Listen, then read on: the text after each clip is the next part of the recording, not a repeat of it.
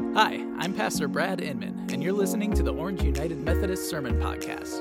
We're a church in Chapel Hill, North Carolina that wants to help you find your place in God's story.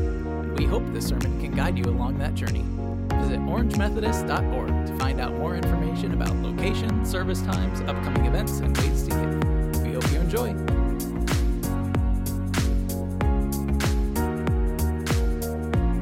Good morning, Orange United Methodist Church. We're so excited to have you in worship with us this morning. One additional announcement, we are celebrating outdoor communion today at 12:30, and there are still spots left if you would like to sign up. You can sign up on the church website, and we hope that you will join us. Today's scripture reading comes from the Gospel of John, chapter 2, verses 13 through 22, and it reads, "The Passover of the Jews was near, and Jesus went up to Jerusalem. In the temple he found people selling cattle, sheep, and doves, and the money changers seated at their table. Making a whip of cords, he drove all of them out of the temple, both the sheep and the cattle. He also poured out the coins of the money changers and overturned their tables. He told those who were selling the doves, 'Take these things out of here. Stop making my Father's house a marketplace.' His disciples remembered that it was written, 'Zeal for your house will consume me.' The Jews then said to him, 'What sign can you show us for doing this?' Jesus answered them, 'Destroy this temple, and in 3 days I will raise it up.' The Jews then said, 'This temple has been under construction for 46 years, and will you raise it up in 3 days?' But he was speaking of the temple of his body. After he was raised from the dead, his disciples remembered that he had said this, and they believed the scripture and the word that Jesus had spoken. This is the word of God for us, the people of God. Thanks be to God." Good morning, church. It is so good to be together with you today. I'm Adam Seat, and I'm the lead pastor here at Orange United Methodist Church, and today is a unique day when we take into consideration that on Sunday, March 8th, 2020, was the last time that we were able to be fully together as the body of Christ. Over that span of time, we have quickly had to pivot, and we have had to move everything online. And now it's beginning to look more and more exciting about the day that we will be able to begin to return together. I hope that you are taking advantage of getting your vaccine. Mine, I'm receiving this Thursday, and I'm excited to be able to be a part of that. And I look forward to you as well being vaccinated.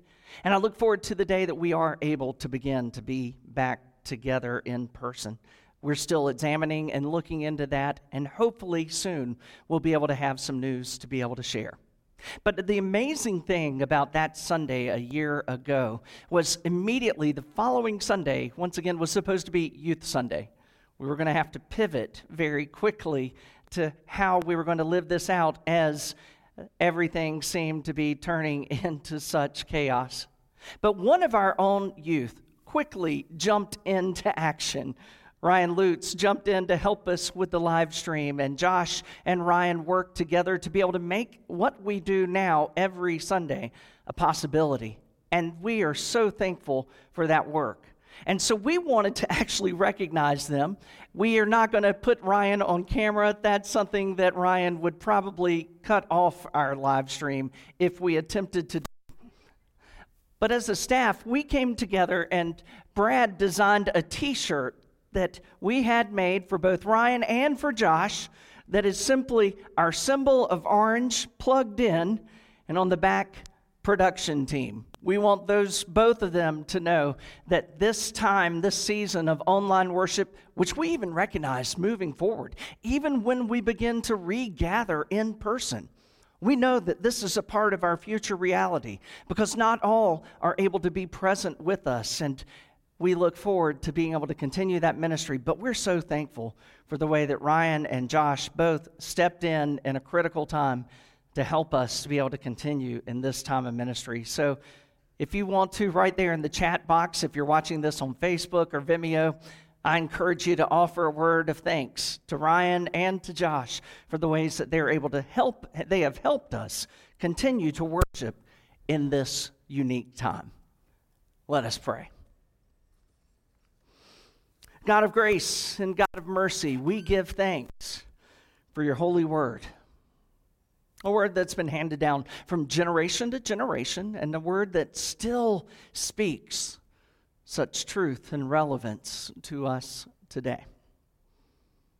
And so as we give thanks for your word as it has been read, we now seek to hear your word as it is proclaimed. By the power of your Holy Spirit, would you transform the words that proceed from my mouth, and as they fall upon our ears and penetrate our hearts, may they be changed into the word of God that we need to hear today as individuals and collectively as one body. Lord, we pray this in the name of Jesus and through the power of the Holy Spirit. And all of God's people said, amen. That passage that Savannah read just a few moments ago is one of those few occurrences that it is an experience that is actually documented, recorded in all four of the Gospels. Jesus overturning the tables there in the temple. Now, what is unique about the way that John tells it is the timing of when it takes place. In Matthew, Mark, and Luke, they record it just a few days prior to Jesus' arrest, his crucifixion, and his death. But John plays it out a little bit differently. John has it very early in the story of Jesus' ministry. John has it taking place in John chapter 2, immediately following Jesus performing the very first miracle that we have recorded at the wedding in Cana of Galilee, where Jesus turned the water into wine. And then it says that Jesus and his disciples went to Jerusalem for the Passover. They went, and when Jesus entered the temple, and he saw the money changers, and he saw those who were selling the cattle, the sheep, the doves, something overwhelmed Jesus. And I mean, as a child, who wasn't fascinated with the story of Jesus? Jesus, who sees it, he becomes outraged, and he goes and he throws the tables over, pouring out the money all over the floor, chasing off the animals. That story of Jesus, that fit right in with what I hope to do one day. In fact, I was joking with the worship team this morning that maybe we should make sure not to light the candles on the altar today, because I was going to live it out. Because who hasn't wanted to overthrow a table at some point with this story in mind? But have you ever really been that charged up?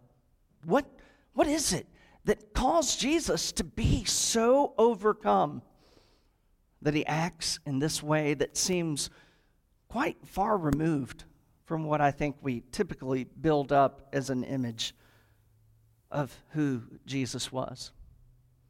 Well, to understand really what got him so charged up in this moment, we've really got to go back and look at the full context of this story to understand how we got here. And so as we go all the way back to the early beginnings of the stories of God's people, we ultimately know how God called Moses to lead his people out of Egypt. And as he leads them out into the wilderness, God is renewing the covenant with his people. There's this time that God calls Moses. He calls his brother Aaron, Aaron's two oldest sons, and 70 of the elders of Israel to come up a little bit of ways up onto Mount Sinai. And there they ratify that with God and his people. But then God calls Moses up a little bit further up onto the mountain. And as they all go back down, they look up and they see the glory of the Lord descending upon the mountain, clouds, and Moses rising up into that space on the mountain. And the scripture says that Moses was up there on the mountain in the midst of that glory of the Lord for 40 days and 40 nights. Now, We know when we read the scriptures, when they reference something as 40 days or 40 nights, many times, that's simply a way of saying a really long time. So Moses is up there a really long time. And if you go back and read through Exodus, you'll see why he's up there a really long time. Because God is not just giving the 10 Commandments. God is giving them the ways that they're going to order their life throughout the time of Exodus and even the time when they enter into the Promised Land. But especially as he's up there in the clouds on Mount Moriah for a really long time, God gives them very, very detailed instructions for something that they're going to build. They're going to build a tent. They're going to build a large tent with walls, with inner compartments. They're going to build altars.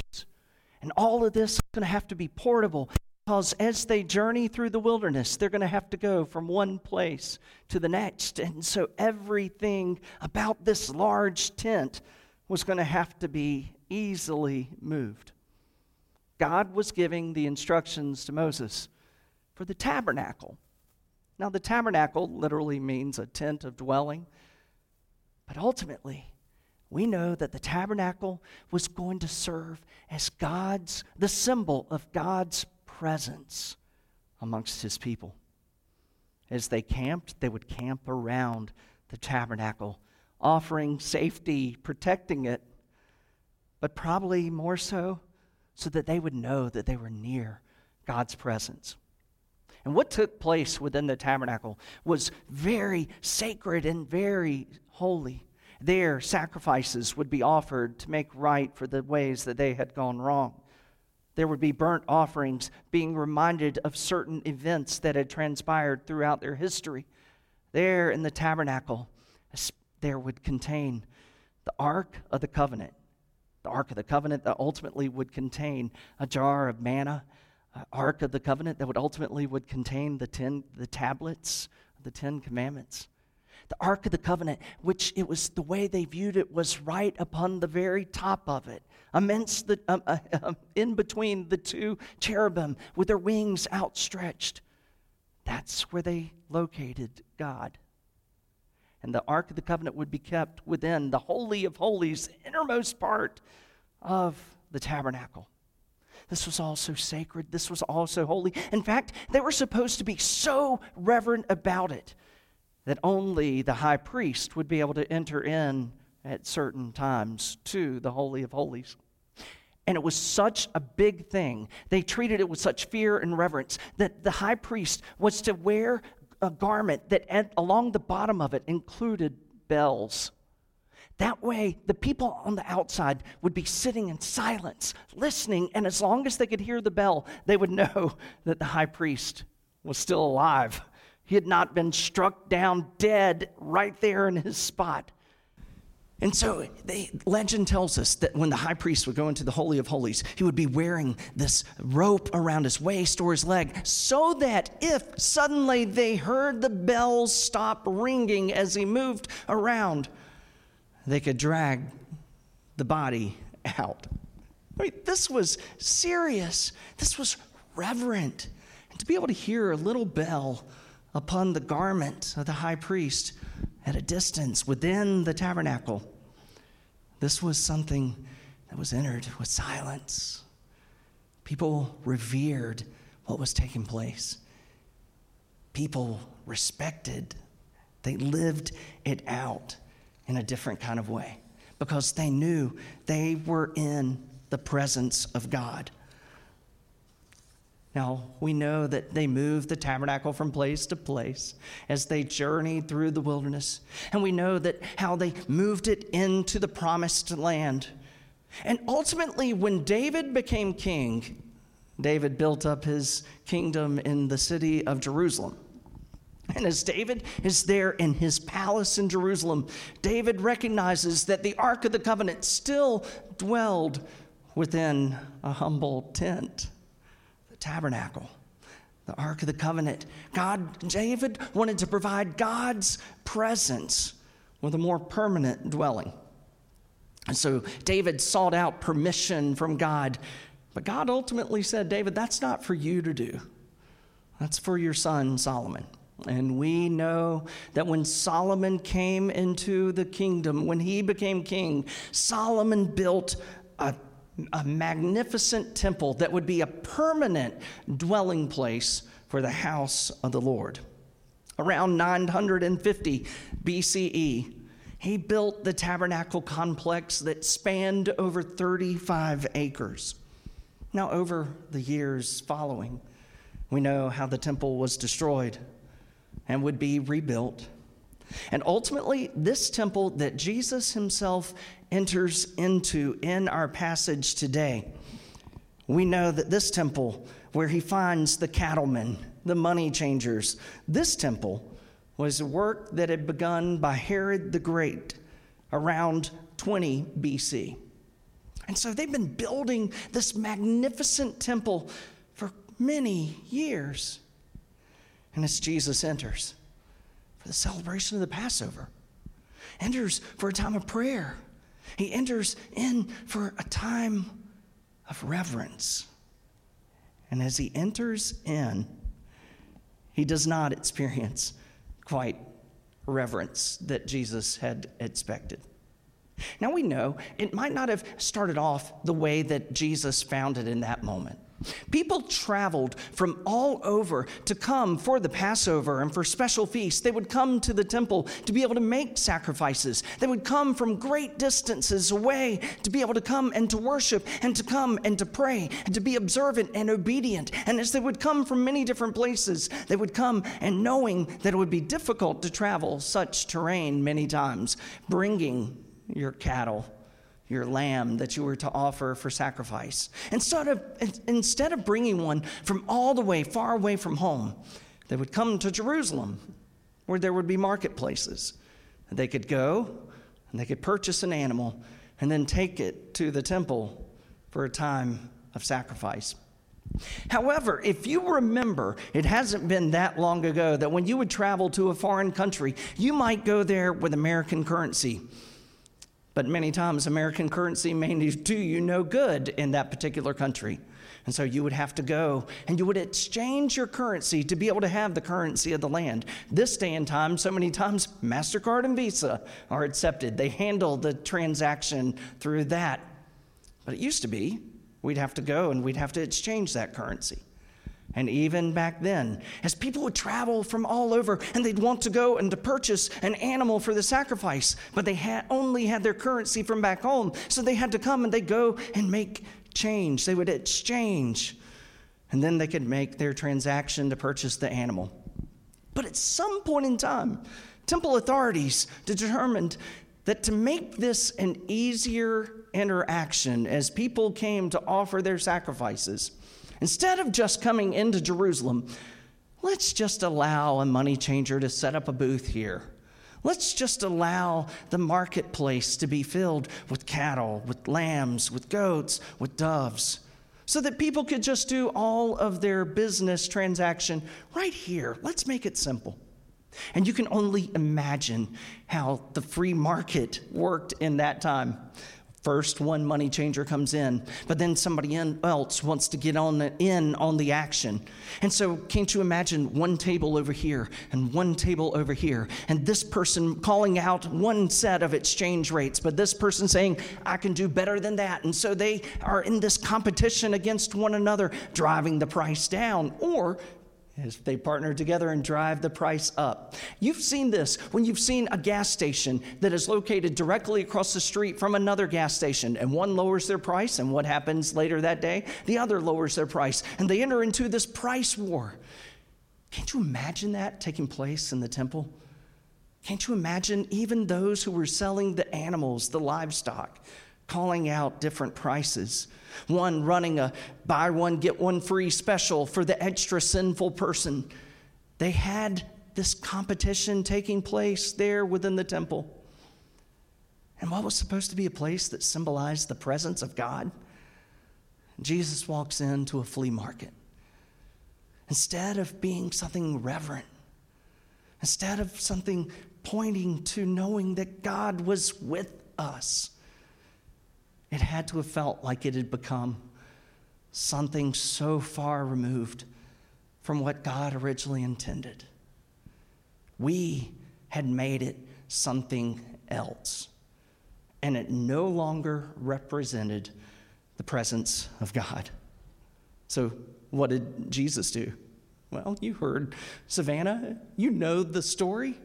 He turns over the tables. He throws the money out. He makes a whip out of the cords, and he begins to chase the animals away, driving them out of his father's house. The authorities come and they question him. Show us a sign of what authority by which you do this. And Jesus, he said something that they didn't understand quite at the time. The scripture alludes to only later would they fully understand. But Jesus says, tear down this temple, and in 3 days I will raise it up again. As John says, they understood that he was speaking about his body, but those that were there didn't understand. Those there in the moment, the authorities even questioned, this temple is being built for 46 years and it's not even yet finished. And you would raise it up in 3 days? In that moment, Jesus is not just driving out the money changers. In that moment, Jesus is not just driving out the market that was selling the animals. In that moment, Jesus is driving out the old way that symbolized the presence of God. For the presence of God is not found in a building. The presence of God is found in the Lamb of God. Jesus is saying the presence of God is not found here. The presence of God is found within him. Is that sacrifice, offering himself up so that there would never be another need for any other sacrifice. See, God's presence is not about a place. It's about God is a presence. Sometimes we build up God's presence and we think that if we go through certain motions or if we say certain prayers or follow certain rituals, that God will be present. But Jesus says that the presence is found in him, and that can be wherever we may be. And you know, I find it so striking that this passage comes to us today, right here on the heels of experiencing 1 year without us being able to be fully gathered. And in our times of worshiping at home or worshiping wherever we may be, it's been hard at times. It's been hard at times to feel and experience God's presence. We long to be back together as the body of Christ. We long to be in this space together once again. And in that longing, we have missed God's holy presence. And yet today I am reminded that our presence is not found within a building. Our presence is found within our seeking out the Lord, seeking out the God that offered himself up as a sacrifice.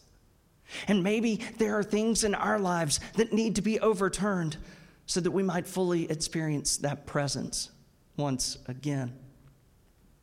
I'm reminded, and I've shared this story with you before, how in 1988, my father was the pastor at Asbury United Methodist Church in Raleigh, North Carolina.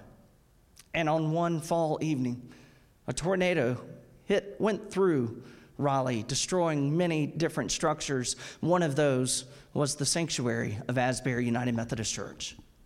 I remember that night after the sanctuary had been completely destroyed, my dad got us into the car. We drove over to the spot, and it was amazing to look and to see this large brick structure had completely been leveled.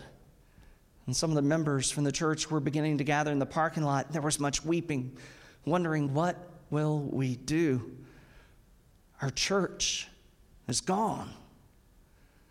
And over the course of the next few days, plans had to be made to determine what the next step was going to be. Arrangements were made to be able to meet in one of the local high schools in the auditorium.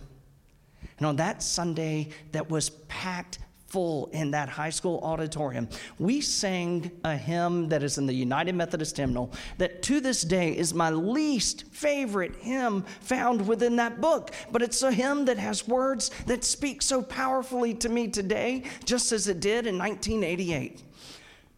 I am the church, you are the church, We are the church together, all of God's people all around the world.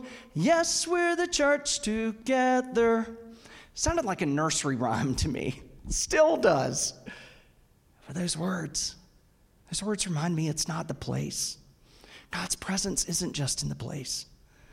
God's presence, when we offer a sacrificed and altered life to him, God's presence is right there within. So many times it's hard to feel that presence because we find ourselves so consumed in looking for the ways that we would expect God's presence to be manifest in our lives. But I think in the season of Lent is when we begin to turn over those things in our lives that maybe have drawn us away from God's presence, that have not necessarily drawn us away, but caused us not to see it, not to feel it, not to know it. Another song I'm reminded of is a song written by worship leader Matt Redman. Matt Redman tells the story about the song, The Heart of Worship, and by saying that there was a time that the worship staff was meeting following a worship service, and they began to critique and analyze everything about the service that they had just conducted.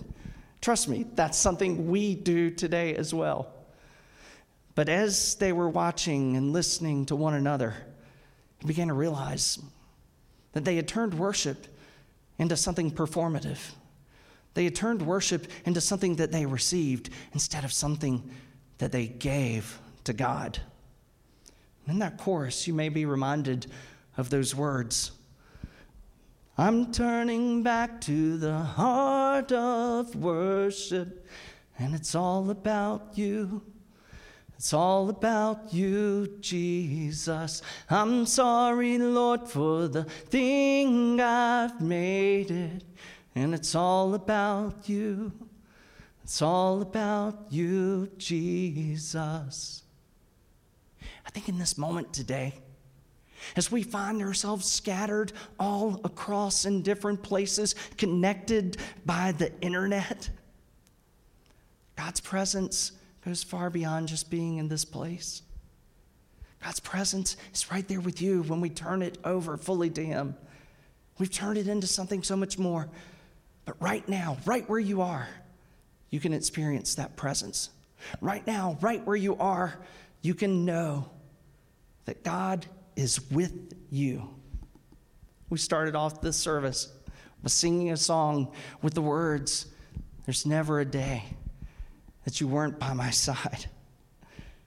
Today, the God that we serve is right there with you. What do we need to overturn so we might see it, feel it, and know it? Let us pray. Lord God, in this season, it does feel as if we are so distant. We find ourselves longing for the connection of being together. We continue to find ourselves longing for your presence. So, Lord, we ask that in these moments, as we surrender once again to you, that you would help us to see and know that which has gotten in the way, that which has caused us to feel that separation from you. Lord, your presence is that reminder that we are not alone. And so today, may we feel that spirit. May we feel that presence. May we be reassured that you have never forsaken us. You are always with us. Lord, we pray these things in the name of Jesus and through the power of the Holy Spirit. And all of God's people said, amen. Thanks for listening to this week's sermon. Please join us again next week. In the meantime, you can find us online at orangemethodist.org.